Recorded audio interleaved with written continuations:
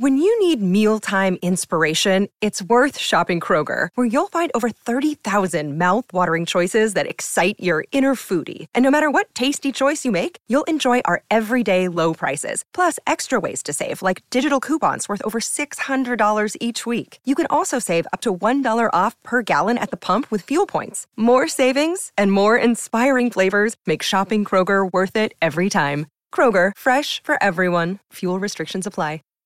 Save big on brunch for mom, all in the Kroger app.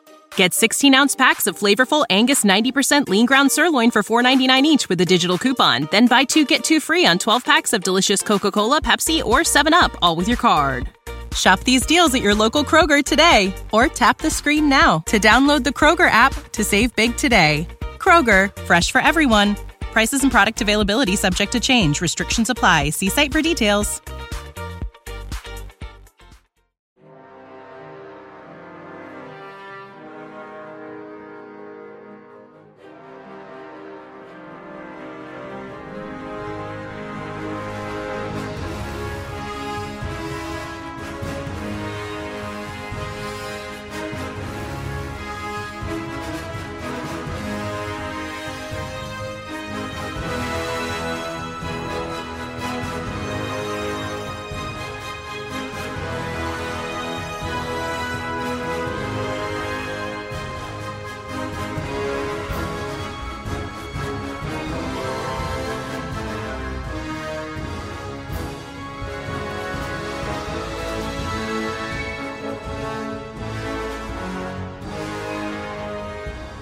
Hey, heroes. Welcome back. Matt and Ez here talking probably not our last time about season 1, episode 8. But, you know, as we were on here actually the other day and we were talking about some of the just looking back at some of the comments about the season and stuff like that. And a lot of people are bringing this up. People have been messaging me about this. And then I went and looked it up on Reddit. There's an Instagram, some stories to go along with this as well. So this is, I'm just going to read the quote, just or the transcript here. This is from Sarah Nakamura. We've talked about her before. She's the sort of the consultant and is the, I guess if you want to say like lore master in Star Wars, they have Story Group, right? Some of those people that work on some of these things. So here we go. So she says, so in December, I thought it'd be a really great time to take a step back from social media and just focus on my family, relax, unplug. It was wonderful. I turned off all notifications for social media and had only a very select few people who can actually reach me via text. She's like, you know, it was amazing. Best decision I've made in my whole life. But then I turned on my Instagram notifications. And I guess I don't know exactly when this was. Looks like it was about 4 days ago. So that would have been like Monday or so of this week. So she says, and stuff is still coming through about episode 8 is cracking me up.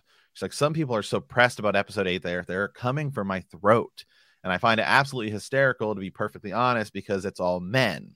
And I guarantee you that if I were a man, they would not be coming at me with the same energy because, granted, they are not going after any of the other people that may have helped to provide support for this show. With that same energy, guaranteed that it's not happening. So I'm finding that absolutely hysterical. And just the fact that I'm not bothered. I'm so proud of episode 8. The end of the Eye of the World is difficult from a book perspective. And so how we wrapped everything up while hitting some of the peaks of the scene. And when it comes to the confrontation at the Eye, I felt we were right on the money. We also planted a lot of seeds within that whole episode that will bear fruit in the coming seasons. And I feel like it was done deftly and surgically, and we just kind of let things to grow. I am so thrilled with all of that, but man, some of you guys really need to take a deep breath, relax, and think twice about coming after a stranger on the internet. For those of you asking, I sleep very well at night, and I'm really proud of the work that I do and support that I provide. But gonna need for people that are questioning me to look up the meaning of consultant and also the meaning of advice. I am not a producer, bottom line. I am not a producer. I can't make anything do anything, and I don't let the things happen because I am not a decision maker. I provide support, I advise, and fight battles that maybe feel like I need to fight. And just to wrap this up, I am all in on the outline of the visions of the vision and what is happening for the show. I am fully sold on all of season 1, and I am committed to the story that we're telling and how we're telling it. And at the end of the day, super, super happy with all of it. And I support our showrunner with my full heart and kindly thank you. No, I will not be killing myself. So stop asking. So she posted it on Instagram, on an Instagram story. If you go to Reddit, somebody has like made a video of it. It's like about 4 minutes. And then of course you can read just the transcript if you want as well. So, I mean, first of all, the internet's response to this, and I think actually even my initial response to this and sort of just reading it, to me, it felt like at my first read that she was saying she was getting more criticism than anyone else. And I think that's sort of the way the internet has perceived it. But like going back and really reading it word for word and kind of seeing what she's saying. Yeah. It feels like more so what she's saying is that any of the other people who do support for the show, so not necessarily Rafe, who's clearly been getting heat from the fans. So my first read through, I was like, hold on, what is she saying here? Because it sounds like she was saying she was getting more criticism than Rafe. But I think like what she's really trying to say here is like she's getting more criticism than anyone else of the support staff. Yeah. Yeah. So the thing is that first of all, it's first of all, nobody should ever receive a death threat for any reason whatsoever. I mean, I don't even call that criticism. I was about to say, unless you're like a terrorist, then obviously, I mean, okay, then I get that. Yeah, you know the thing, like if it's criticism, because our initial reaction is just there. Like I was highly critical of episode 8. We watched episode 8, and I loved episodes 1 through 7. Loved it. Loved episode 1. Rafe wrote episode 1. I loved it, and thought it was phenomenal. Episode 8, it wasn't that I really thought it was bad. It just all didn't sync together for me, and didn't have all those moments that I thought it was going to have. And I guess that's the first time as a book reader that I was like, man, the ending to The Eye of the World is what just drove me right on through to the next book. I was like, I've got to read the next book. Like this was so epic, I guess. And there was like an epic moment at the end with the female channelers that was really, really cool. But it was this new character that we didn't know. I was like, it's gonna be Egwene or Nynaeve. They're gonna lead this whole thing. But again, I know we're working on scaling them up or whatever. But yeah, that it just wasn't there. So I think, to be critical of writer or showrunner or whatever, that is okay. Give them some feedback, and the critics came out, Rotten Tomatoes. You got all these different folks coming out, rating individual episodes, rating the season as a whole. We have a great live stream later on today where we're going to talk about season 1 as a whole. And my overall is, I think I gave it an A. I think I gave it like a 9 out of 10. And then I was like, I could be talked down after that last episode to like I gave it I gave it a C. Yeah. So, but the Sarah is not, she really, the crazy thing is that Rafe has on Twitter, and people who follow it, has elevated her, which as he should. Like, she's very important to the show. She should be happy and proud and success. Like, this is awesome. She's working on, like, she's a book fanatic, and she gets to work on her show. Like, that's pretty cool. But did she make any of the decisions? No, she didn't make any of those decisions. That's radical for people to even be coming at her. But it's unfortunate that the perception came out that, like, because that's what people were taking away from it. And as you were pointing out in Reddit in the comments, is like that she was saying she was getting more heat than a showrunner. Not that she said that, but that's the perception was. Yeah, I think it's sort of the way that it's read, because it feels like because she uses the word support, I think it's kind of tied in there shortly, even though she does later on to go on and elaborate more about I'm a consultant. I don't really have nearly as much say as you think I do. It sort of comes across, because that's certainly the way I read it at first. And I was like, well, hold on a second. What is going on here? But it's clearly the way that everyone is perceiving it. But remember, for starters, I don't think that really any other big sort of consultants for the show have really received any sort of claims or anything. I mean, right, exactly. We don't necessarily know who they are because Rafe hasn't talked, but Rafe has specifically talked in a lot of his Ask Me Anythings on Instagram and Twitter about Sarah Nakamura. In fact, one of the things we talked about, actually, I think it was in our last episode, was there's another on the exact same. So I saw this on Reddit initially, but it was on Twitter and Instagram. There's actually another Reddit thread that was posted just a few days before, to be honest, and it's called "Let's Not Blame Sarah Nakamura. Evidence she fought the good fight against Rafe." This is on the Wheel of Time Reddit, but there's also like a WOT Reddit, which is the bigger one, and these all have like over 30 to 40,000 people in them. And so because one of the things Rafe said about in one of the very early Ask Me Anythings was he was actually making jokes about how he would send her. Let me see if I can find it. I have Sarah Nakamura on here. He's like, there's moments when a thrilled room of writers would go, "We've cracked it. It's amazing. But can insert book canon person / place thing be inserted with a different non-canon idea?" And Sarah's resounding would either stare, she would do like withering stare at us, would tell us to go back to the drawing board, or find something else. And then another one is he talks about her, and this is where really I think most of the internet was defending her as opposed to Rafe, which is because he's the showrunner and he wrote the episode that everybody really didn't like. Which again, first of all, let me just say, like, one bad episode. Yeah. And I mean, there's tons of shows I've watched where I'm like, that episode's kind of like, everyone blasted Stranger Things. What is it? Season 2 episode. Remember the one where it's just 11? Yeah. Mm-hmm. And everyone blasted it. But that doesn't mean the show is still amazing. Like the whole thing is amazing. It doesn't mean one bad episode or whatever doesn't change a whole thing. I mean, no. So anyway, so he says, "I have Sarah talk me through the long-term ramifications of any changes so that we know what's going to happen. Sometimes to drive her crazy, I'll send her a casual email that's like, 'Hey, can you work up a long-term ramification list if we kill Tom?' And just keep going like it's a total normal day, and she collapses as a human being. Then tell her we're not going to kill him. I think it helps keep her on her toes, but she probably disagrees. Haha." So like he sort of plays it off as a joke, but I think that's where a lot of the critical response to this is coming from, is it's like, if anything, people have been defending you and blasting Rafe, but then the comments came out and it felt like she was saying she was receiving more criticism than even Rafe, who everyone has been blasting. So I mean, that's, if you really read the fine text, that's not what she's saying. She's saying of people who are in support. Yeah. Like the supporting roles are, she is receiving the most, which I'm sure for a handful of reasons, probably because she's the most, I guess, visible, or at least has been made the most visible. But then, she does use the language like it's mostly men, which again, I'm sure it probably is. I'm fine with that. But I think that's also just, I felt like it was adding fuel to the fire is what it looks like, certainly to the internet's response.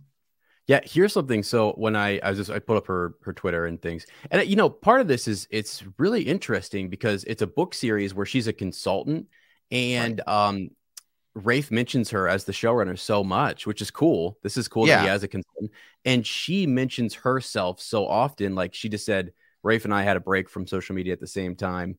Right at the end after episode 8, and so it's kind of like they are this team, as if like he's the showrunner. Right. And that's the way it's portrayed to the people. And I think sometimes people get that wrong, and that's where she was trying to clear up. Right, like she's just a consultant; she doesn't make any decisions.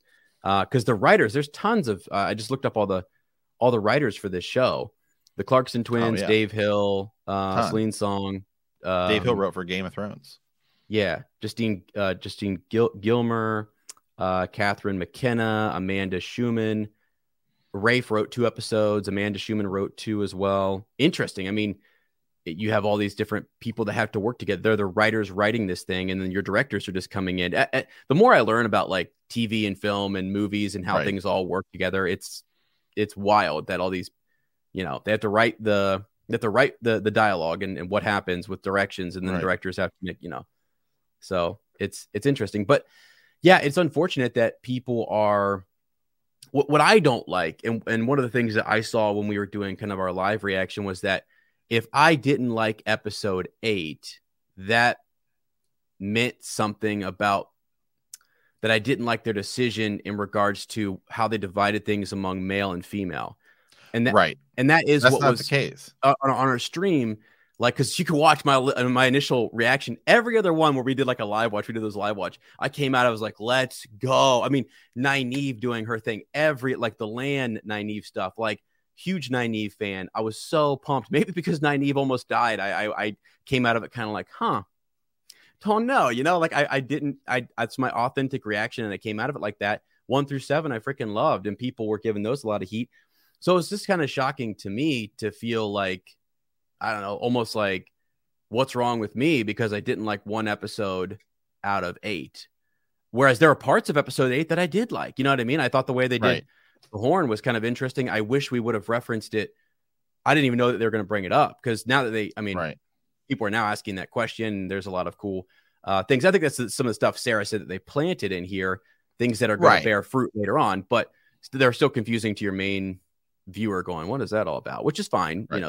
That's all right. But yeah, I just felt like I am not allowed to have a problem, or if I do have a problem with any one particular episode, it's going to be chalked up to how they allotted screen time or roles in the books or how they moved them around.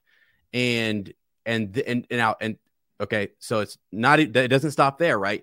It's in regards to gender. Right. And that's the extra layer that is like, I might say, I wish they would have had Nynaeve do this and let her do what she did in the books, and they changed it. And well, that's the kind of stuff I want to kind of steer. I just look at them as different decisions and moving stuff around. And the cool thing about Robert Jordan's series is that there are so many epic people. If you really read the series, that the female channelers, Rand and the Tavirans and all that stuff, they all work together. They all have their epic moments. It's always the women's circle versus the village council for, there's this back and forth. There's a struggle. There's these epic power moments, putting people in place, and then they work together and they have to come together. That is the coolest part to all of it. So it's really, when Matt and I criticize, the only critique I think we've really given after episode 8 was more just like how you used your screen time and where the story was given. You brought up the whole step-in situation and brought up, one of Matt's biggest things is you gave a warder more screen time than we felt like he needed to have necessarily, and that you didn't build up, more of the Dark One or more of like what was going on between like Egwene. I mean, when Egwene has her moment she gets lost this whole season. I feel like, I'm like, man, because I love Nynaeve. I'm partial to Nynaeve. I just have always been a fan of hers in the book as a character. But I want to say, I know where Egwene's arc goes, and I want to see that really just take off. And I get that it's got to be, I guess if I'm going to, like my critiques are always, I want more. I want it all. Give me 10 episodes. Why aren't they 2-hour episodes, Matt? Right. So, but I feel bad the one time where we start to say, episode 8, not so good. Our comment section was lit up with like, dude, you guys have problems with the fact that they gave some of that stuff to Rand's role to the female channelers. No, I mean, it's really I would say that you can do that. I think you can do that and still make Rand do what he needs to do. Like it, not to diminish Rand to do that. I think it takes away from who the dragon is, right? And all that kind of stuff. They both can be at this level, and that's what we wanted. Yeah, I think the problem, so for me, the problem in that particular episode was we spent the entire season building up the dragon to be this sort of important role and character. And then in the books, it's Rand as the dragon who does it and uses it, and then it's the lightning that ends up killing everything and sort of saving the day. So the problem was, though, it's just that Rand using the Angreal and then blasting the Dark One, it didn't feel as impactful as what the women were doing. And so I'm like, I'm fine with, hey, you're gonna split it up and you're gonna change it there, but then because right now it feels like the dragon's not even that big of a deal. I think that's where a lot of people have an issue, even though, because I guess it's just the way they kind of portrayed it, because we see Nynaeve in episode 4 basically, awesome. Super Saiyan and Spirit Bomb, spirit heal everyone. And it's Yeah. like, oh, okay. So everyone's thinking, is she the dragon? Yeah. Even Logain is questioning it. But then when Rand finally gets his moment, which we've been building up to be like, we've said, oh, the dragon's power is so far beyond anything you could possibly imagine. So when we see it, he has to even use Sangreal to do it. It just didn't feel as significant. And then you gave a moment that is Rand's to the women to do. I think that's where, I mean, I'm sort of like fine with it. I get the idea, but it's just Rand's didn't feel as significant. And then part of his was given away. And so it felt like, I think where people are coming or saying this is that it's like right now it does feel like being the dragon isn't really that big of a deal. Yeah. Well, and even the idea that he had an Angreal, right? That Nynaeve didn't need any. I mean, it was her passion and her love for land and all that kind of stuff that really causes her to do all of that. The fact that Rand had to magnify, like that was something he could pull more of it, the power of thrill. And I felt like when they handed that him, I thought, oh, I thought he was going to go off. Like he was going to handle him, bounce over here, do all this stuff. Like he could have even been a part of the whole, like a second wave could have come and the channelers could have been exhausted and he could have stepped out. Like, and I mean, this is where I wish they had more time, right? Is that like, let's say they do all of that channeling stuff and it's all happening and they've defended the best they can, but the city might fall and Rand just travels and he just appears out of the haze and the mist. And now you did give him a Sangreal. Let's go then. Okay, fine. I mean, I don't think you need it, but like he pops over there and it looks like they're in trouble. Like all is lost. And then he's also there at the same time. I mean, it would have been crazy. And both would have been epic, and then it makes like the dragon is that much more important, but they might still be going with this whole idea that the dragon is split in 5 souls or that it's going to take all of them type of thing. I mean, we still don't know if that's what they're doing, but like you said, it's the dragon bit is still confusing and maybe that's the whole point. They're trying to downplay it for now because I don't know. Yeah. But, I mean, again, I still have a lot more issues with episode 8 in general. I mean, to me, it didn't. I guess I kind of forgot even that Rafe wrote that episode until I looked at it, but it didn't matter to me because we didn't know who wrote. Yeah, right. Right. It doesn't matter. So, but I'm fine with. Again, I think a lot of the problem is that a lot of people feel like, oh, man, they see one bad episode and they're like, it's over, shut it down. It's over, shut it down. Season 2 is gonna get canceled. It's like they've already been greenlit for season 3. Okay. Yeah, like it's going to be great. These people don't even, a lot of these people just view and they don't know what they're talking about. But again, just because I dislike one episode or even vehemently dislike one episode doesn't mean the show, like I'm not going to stop watching the show altogether and, whatever. I've said this 100 times is that to me, The Witcher season 1, it was a little rough. The Witcher season 2, they actually stray from the books. Yeah. But it's a great product. So you can, my thing is you can stray, like every comic book movie strays so far away from the source material. It just does its own thing.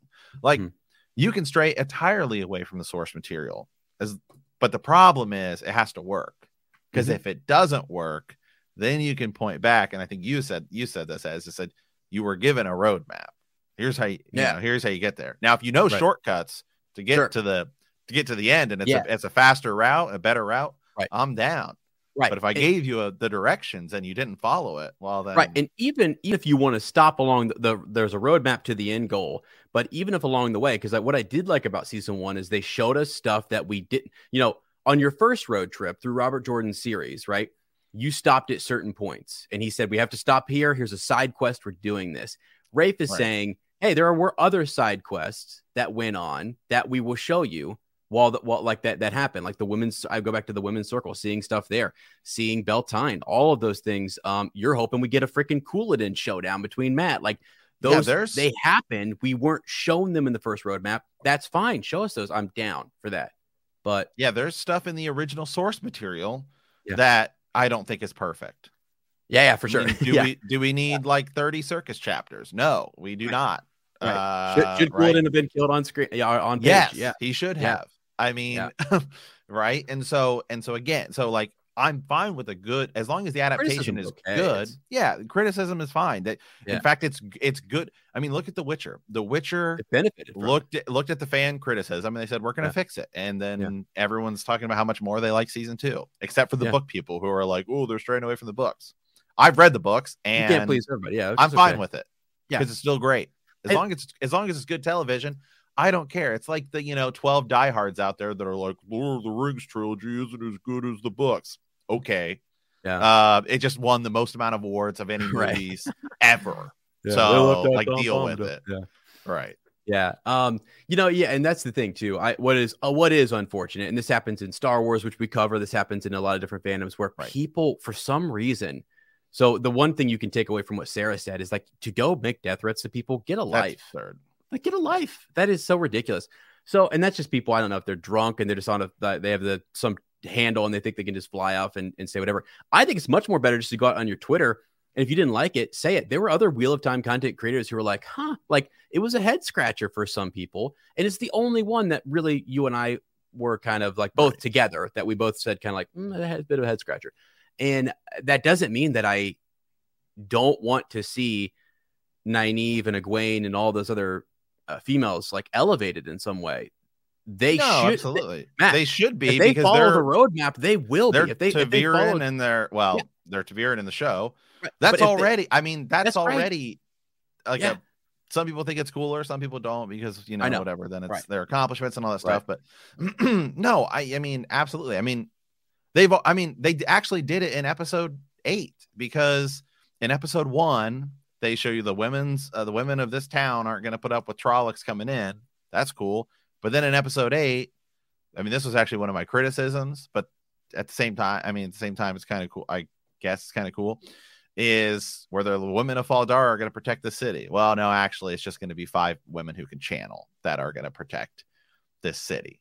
Yeah. So, but then they gave you this cool moment where they use a bunch of lightning and summon it all together and blow away like an army of Trollocs. I mean, it was a cool moment. It was cool. Right. Matt, did it have some also problems that came along with it that you're going to have to address or fix or change? Yeah, absolutely. Yeah. And here's the thing, buddy. I mean, we know this because during our live stream, like some people were saying what I referred to earlier about like implying or insinuating that my issue or whatever, or our issue was that like it had to do with men versus women type of thing. Right. Yeah. And I didn't like, because there are tons of people who loved it, and we started as we went along, and we had Sir Ryan come on, and I was just like, so cool. Another perspective, another watch, and all these different things. What is unfortunate is that like, whether it's Kathleen Kennedy or Sarah Nakamura or someone else, like criticism's okay. It is unfortunate that like whatever the energy is or whatever's being felt, or like, I want to feel comfortable being able to, and I get that they're saying to us that, hey, the criticism is too energetic. It's too skewed. Right. Like they're seeing a skewing of it that is blasting female content creators. And I don't like that. I don't want them to feel that way. I hope they're saying it's the case. And so that sucks. And then because then you look at the perception, and I'm like, I want to be able to be critical about that episode, but and just because it's my opinion, we have a little YouTube channel. We love talking about it, right. And we want it to be better. Like we rooted for the show so hard. And those first 3 episodes, I remember people were coming in like, this is, I mean, people were losing their minds, right? By episode 4, people I was working with at school were like, this is back on. Like, at this point, I just have accepted by episode 4. And this is, I'm talking about people who I work with at the school, teachers and such, and principals who were reading and who had read and who were watching the series were like, I'm in. It's different. It's an adaptation, and it takes people time to kind of accept that, So I don't know. Yeah. I mean, at the end of the day, ultimately it's the show is judged by reviews. It's judged by viewership. So yeah, I mean, I don't know. I do feel like there's an overwhelming episode 8 was pretty overwhelmingly criticized. Yeah. I mean, to be fair to people who didn't like, I was one of them.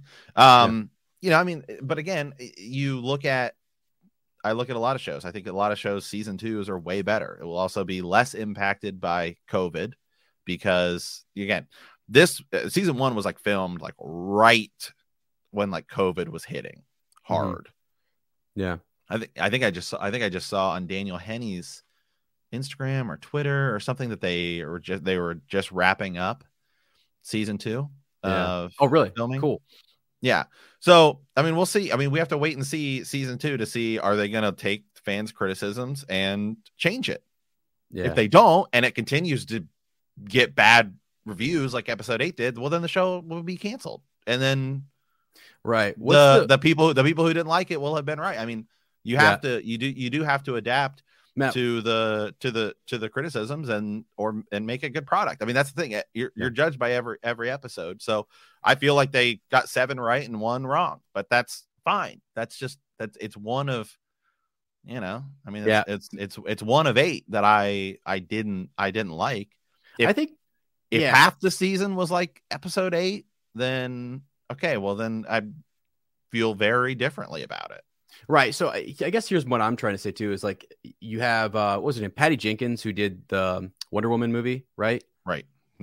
She did Wonder Woman and she did Wonder Woman 1984. Right. And so I think a lot of people came out like if you're a person, you have a person here, he says Wonder Woman is fantastic. He loved it. It was fantastic. I did love Wonder Woman. And then so she directs it, and then she comes back again, and you've got Gal Gadot, all of it. But a lot of people critically did not like the next one. And it was me. I was in that group. Right. So what I'm saying is that like it didn't, it's not like when you're critical of the product, it has nothing to do with the fact that she's a woman or anything. You know what I mean? It's just that like, I like the first one and I just didn't like the story for the second one. And that's gone away. That almost can't, it feels like sometimes, and I know why, because there's too much. There is too much of this like hate thrown around, and a lot of it gets thrown because you have I get it. There is a overwhelming amount of men who are just super like, let's go on here and you see it on YouTube comments, and they're the loud spoken kind of get out there in your face type of thing. And so when you criticize Patty Jenkins or whoever for that next Wonder Woman movie, even though you were praising it beforehand, you fall into this massive group of people that were hating Wonder Woman to begin with that also went to the next one and hated it too. You know what I mean? Like, oh, exactly. Yes. There are definitely people who just love, I mean, there's 100% people out there. Yes. Who just, and it's hard to distinguish yourself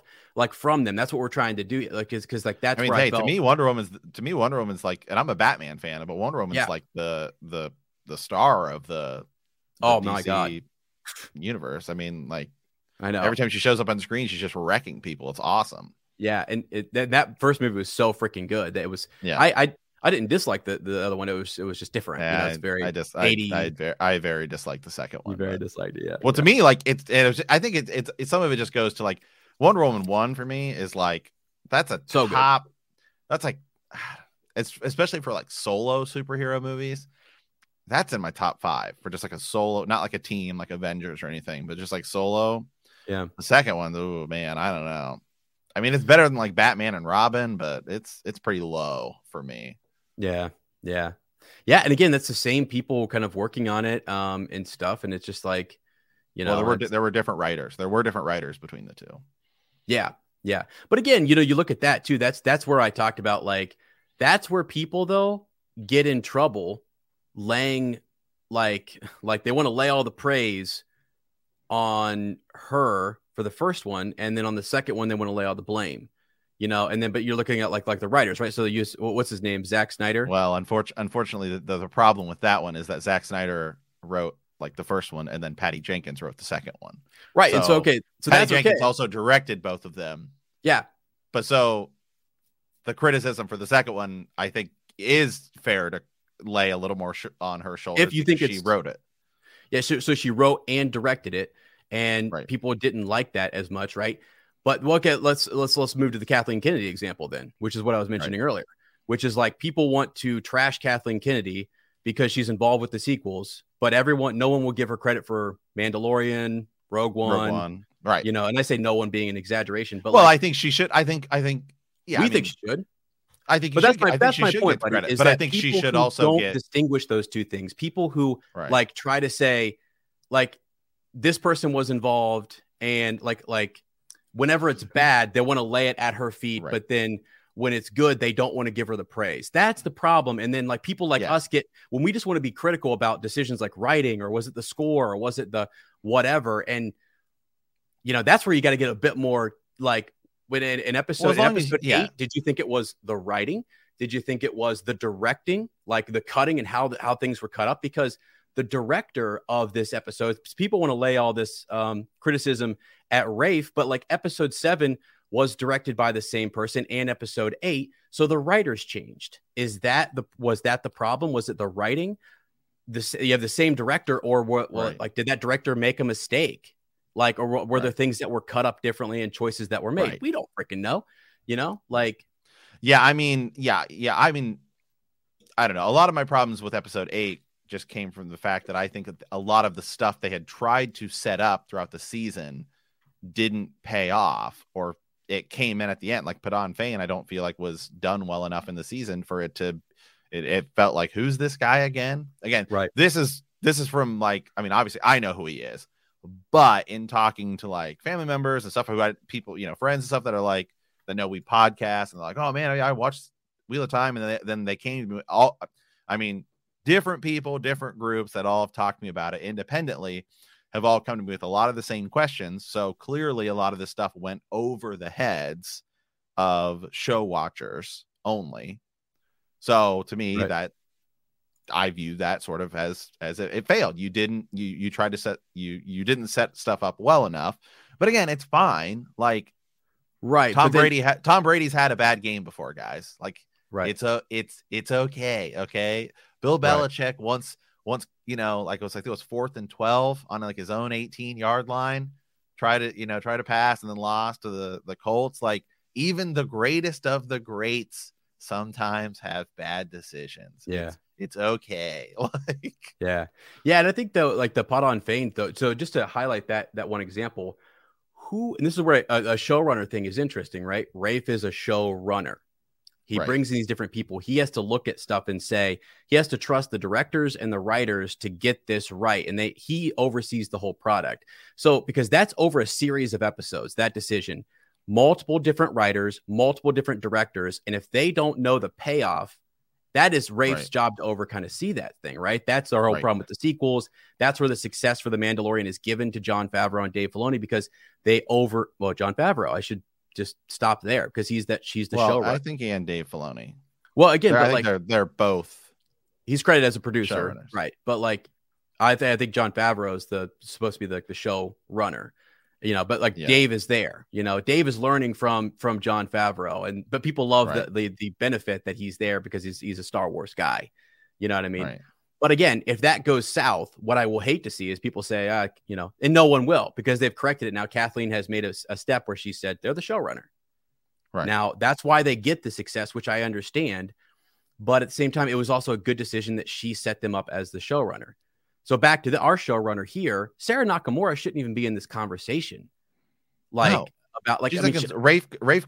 First of all, it seems like Rafe goes to her and asks her like stupid questions, like, "Can we kill Tom Maryland off?"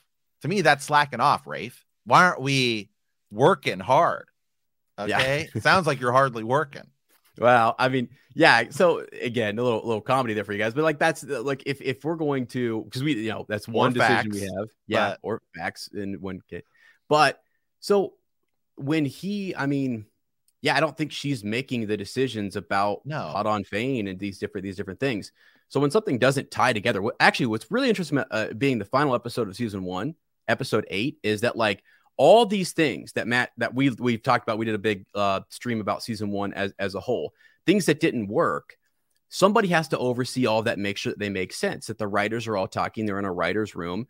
And that they understand where things are going to go. And that's just tough when you have multiple people, multiple cooks in the kitchen.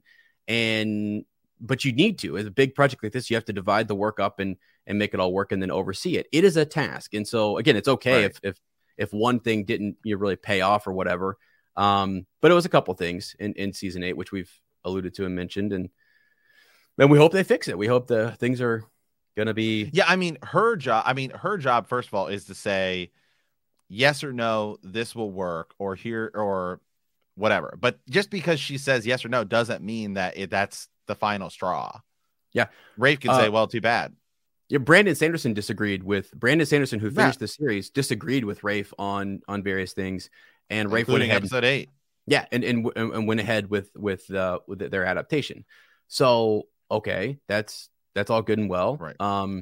Yeah, I mean, again, part of the thing is that the people who so maybe Sarah's saying the no one's blaming Brandon Sanderson for like them not taking his advice. I mean, but that's not what was clear. That's not how it's perceived or how it was brought in, like supporting people, because we don't know who those supporting people are. We know her as the only supporting consultant or whatever. I don't, right, because he's really. Does she mean the writers? Right. Yeah. Well, here, one more quote here. So this was another one that was in that thing. It says, every writer receives a document when they begin their script, put together by our book expert Sarah, that breaks down every scene in the episode and gives specific dialogue and scene references from the books for it. Especially for scenes that aren't from the books at all, we will find scenes from the books with the same characters together or talking about the same thing thematically. That said, predictably, almost all the dialogue in the show is not from the books, so as to sound as natural as possible with our locations, actors, scenes as they're played. So, I mean, it's like, it's kind of, I mean, it's like she's basically in a way, she's like the Dave Filoni, I guess, where it's like you can ask Dave Filoni any question about Star Wars and he can tell you on the spot, because he's just like, it's a huge help. I almost feel like Filoni, as crazy as it's gonna sound, knows more about Star Wars than Lucas. At least I'm sure he does, actually, in terms of like expanded universe. And because like George Lucas, like, I wrote the main movies. Yeah, exactly. Yeah, George. That's cool. Yeah, I mean, it would just be impossible for him to keep track of all that when he's like the CEO of a company. Right. So, yeah, I mean, you can say, hey, could this work? And you could say yes or no. But again, it's if the decision is this isn't going to do it. Now, she did say she's fully on board with the way they went. Yeah. Yeah. Which, I mean, I'm not, but that doesn't mean that, other people aren't, or that, some people really loved episode 8. Some people and that's okay. Yeah. And that's right. And then again, we also have to see season 2 to see how are a lot of those things going to play out and work. Is it going to be cool? Is it not? Yeah. I'm willing to give any show 2 seasons. Right. You've got to have me by the end of season, because season 1's whole goal is like to get a season 2. Then usually you have a bigger budget, because they've said yes or no, because so many shows fail in season 1 that companies aren't willing to put a bunch of money into it. If it looks like it's going to work, you get bigger budgets, then you reflect, you can change things. You've said, here's what we're going to do, and then the fans can say yes or no to certain things, and then they'll change it. I'm sure season 2 will look and feel very different from season 1. Mm-hmm. Yeah, and that's a good thing. But it should be better. I mean, that's the thing. Yeah. It should be better. We want it to grow. The show will grow, and that is good. And hopefully too. I mean, I do hope people don't, like if you're going to criticize something, just understand where people are coming from. People are fans of the show, even the people who were very much like, God, I wanted the books, right?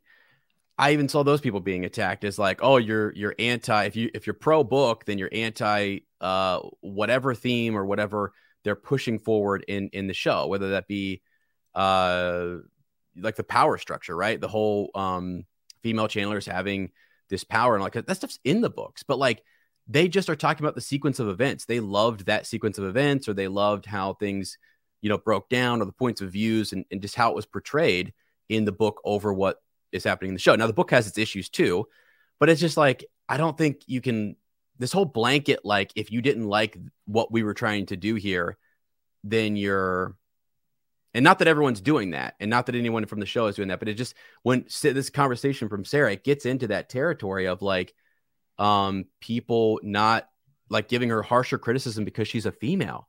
That's one, not okay. No, yeah, absolutely.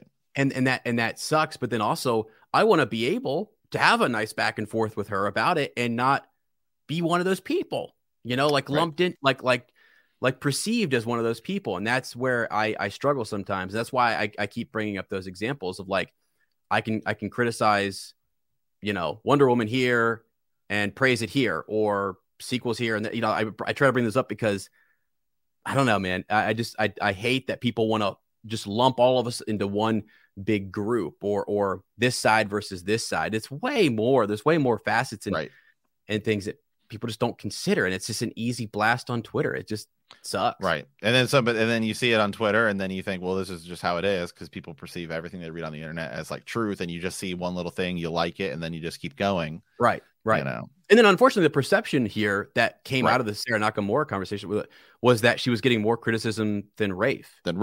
Right. And that sucks because, that wasn't, I don't think that's what she's saying. But again, that's it is the perception. I mean, when I first read it, I was like, wait, what? And that's saying? Perception based upon commenters on Reddits and different things. Like, I read it once, and I was like, hold on a second here. And then, you really have to sort of read her thing. And there is an Instagram, and if you watch the Instagram video, I would share it, but I don't want to pull her Instagram without her permission.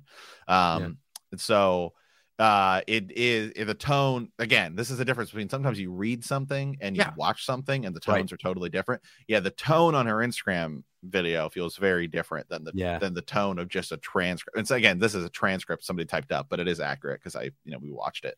Yeah, if they feel different, right? For sure. Sometimes you can text somebody something, and it's like, what are they saying? Yeah. You feel like they're yelling at you, but they're not. So you never know. And also people's perception, individual perception as well too. I don't know if get people talking to other, maybe there was one writer or there was someone else, and that's just she's only looking at her inbox. You know what I mean? She's only looking at that. Maybe she is talking to other people too. I don't know, but for me, it's like if you were somebody who I very disliked episode 8. I think it's bad. I wouldn't say I hated episode 8. Certainly not enough to issue death threats. Hated it, but crazy. To me, it's like the blame for episode 8. If you really didn't like it, if I'm gonna blame somebody, I am pointing squarely at Rafe. Yeah, I'm just saying. Why would you blast a consultant for something that's not their job is to say hey, and then the other person can decide yes or no. Right. Yeah. So again, even more so, you have a roadmap called the books.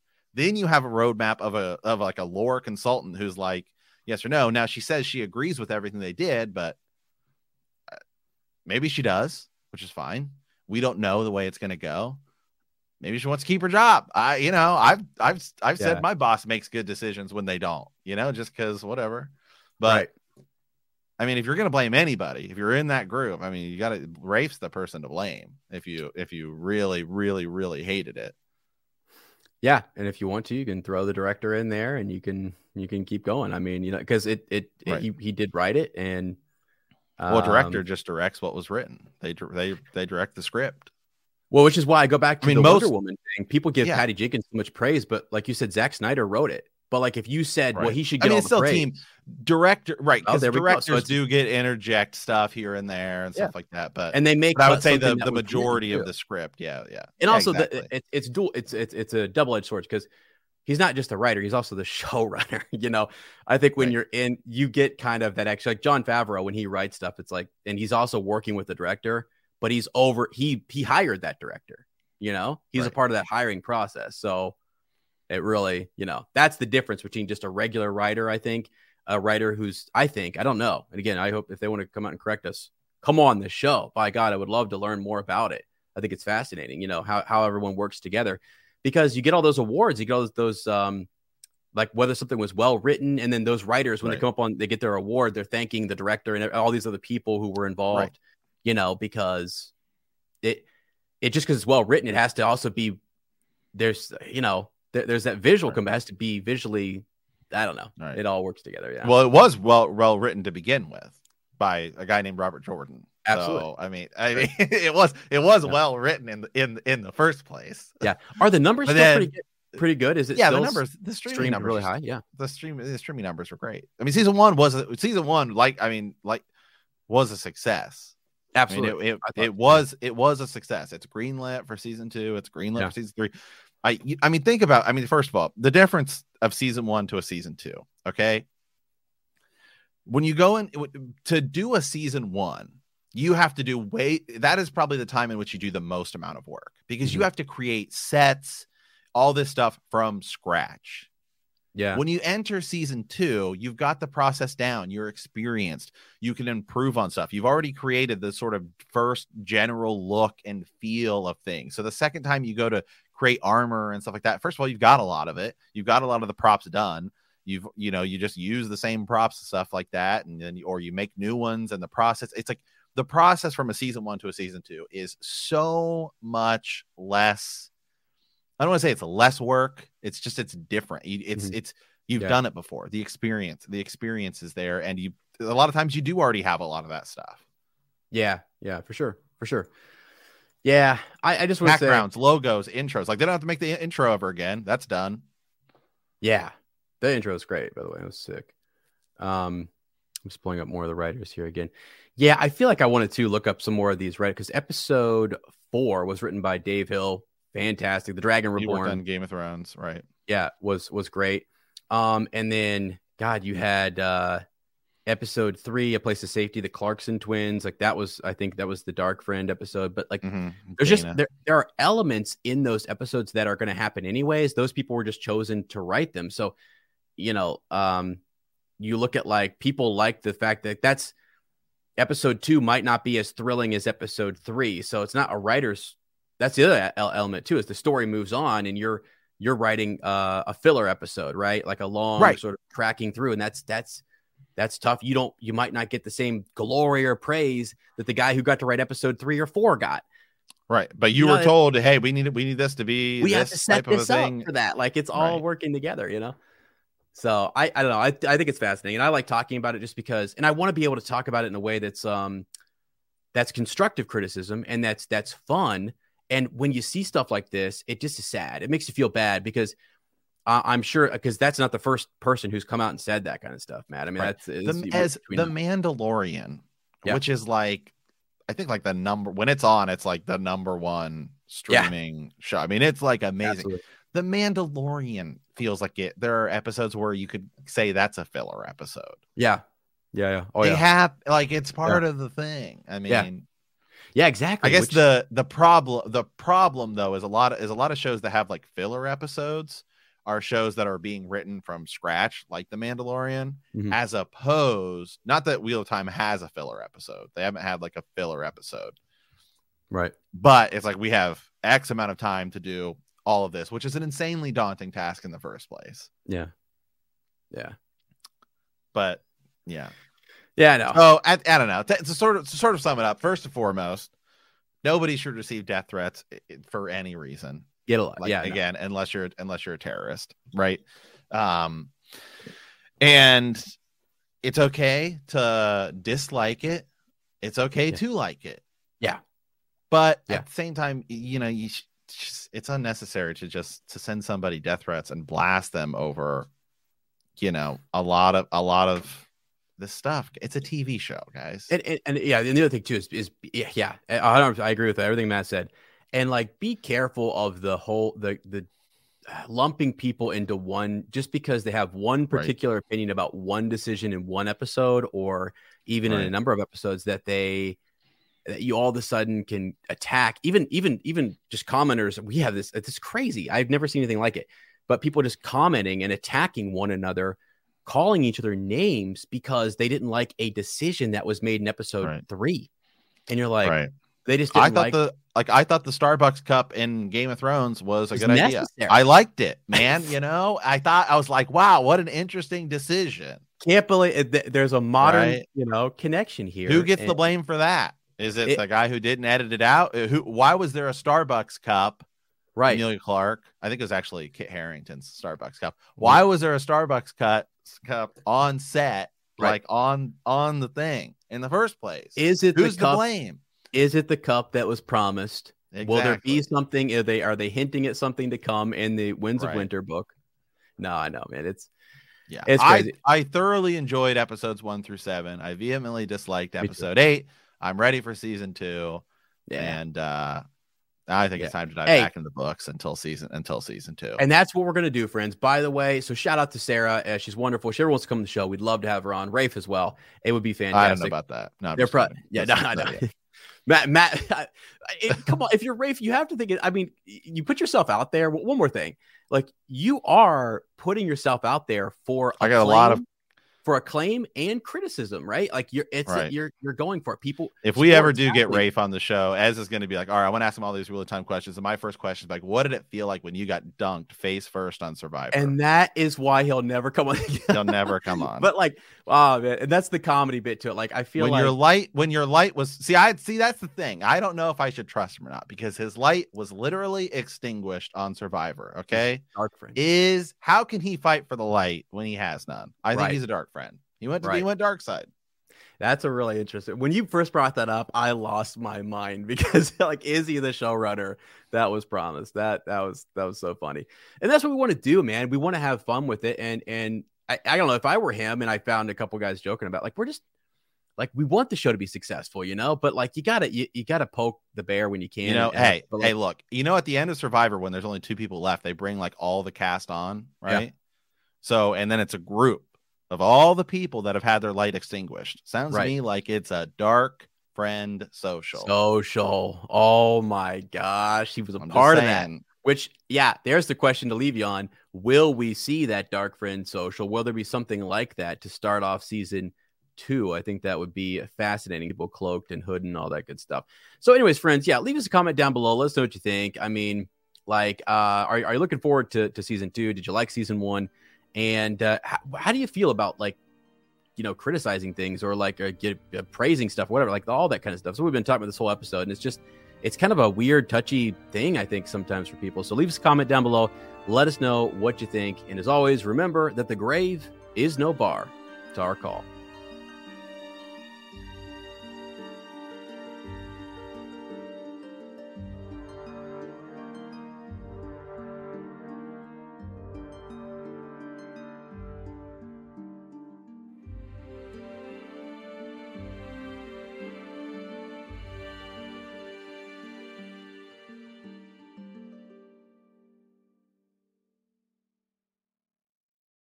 You know how to book flights and hotels. All you're missing is a tool to plan the travel experiences you'll have once you arrive. That's why you need Viator. Book guided tours, excursions, and more in one place. There are over 300,000 travel experiences to choose from, so you can find something for everyone. And Viator offers free cancellation and 24/7 customer support for worry-free travel. Download the Viator app now and use code Viator10 for 10% off your first booking in the app. Find travel experiences for you. Do more with Viator. For the ones who work hard to ensure their crew can always go the extra mile, and the ones who get in early so everyone can go home on time, there's Grainger, offering professional-grade supplies backed by product experts so you can quickly and easily find what you need. Plus, you can count on access to a committed team ready to go the extra mile for you. Call, click Grainger.com, or just stop by. Grainger, for the ones who get it done.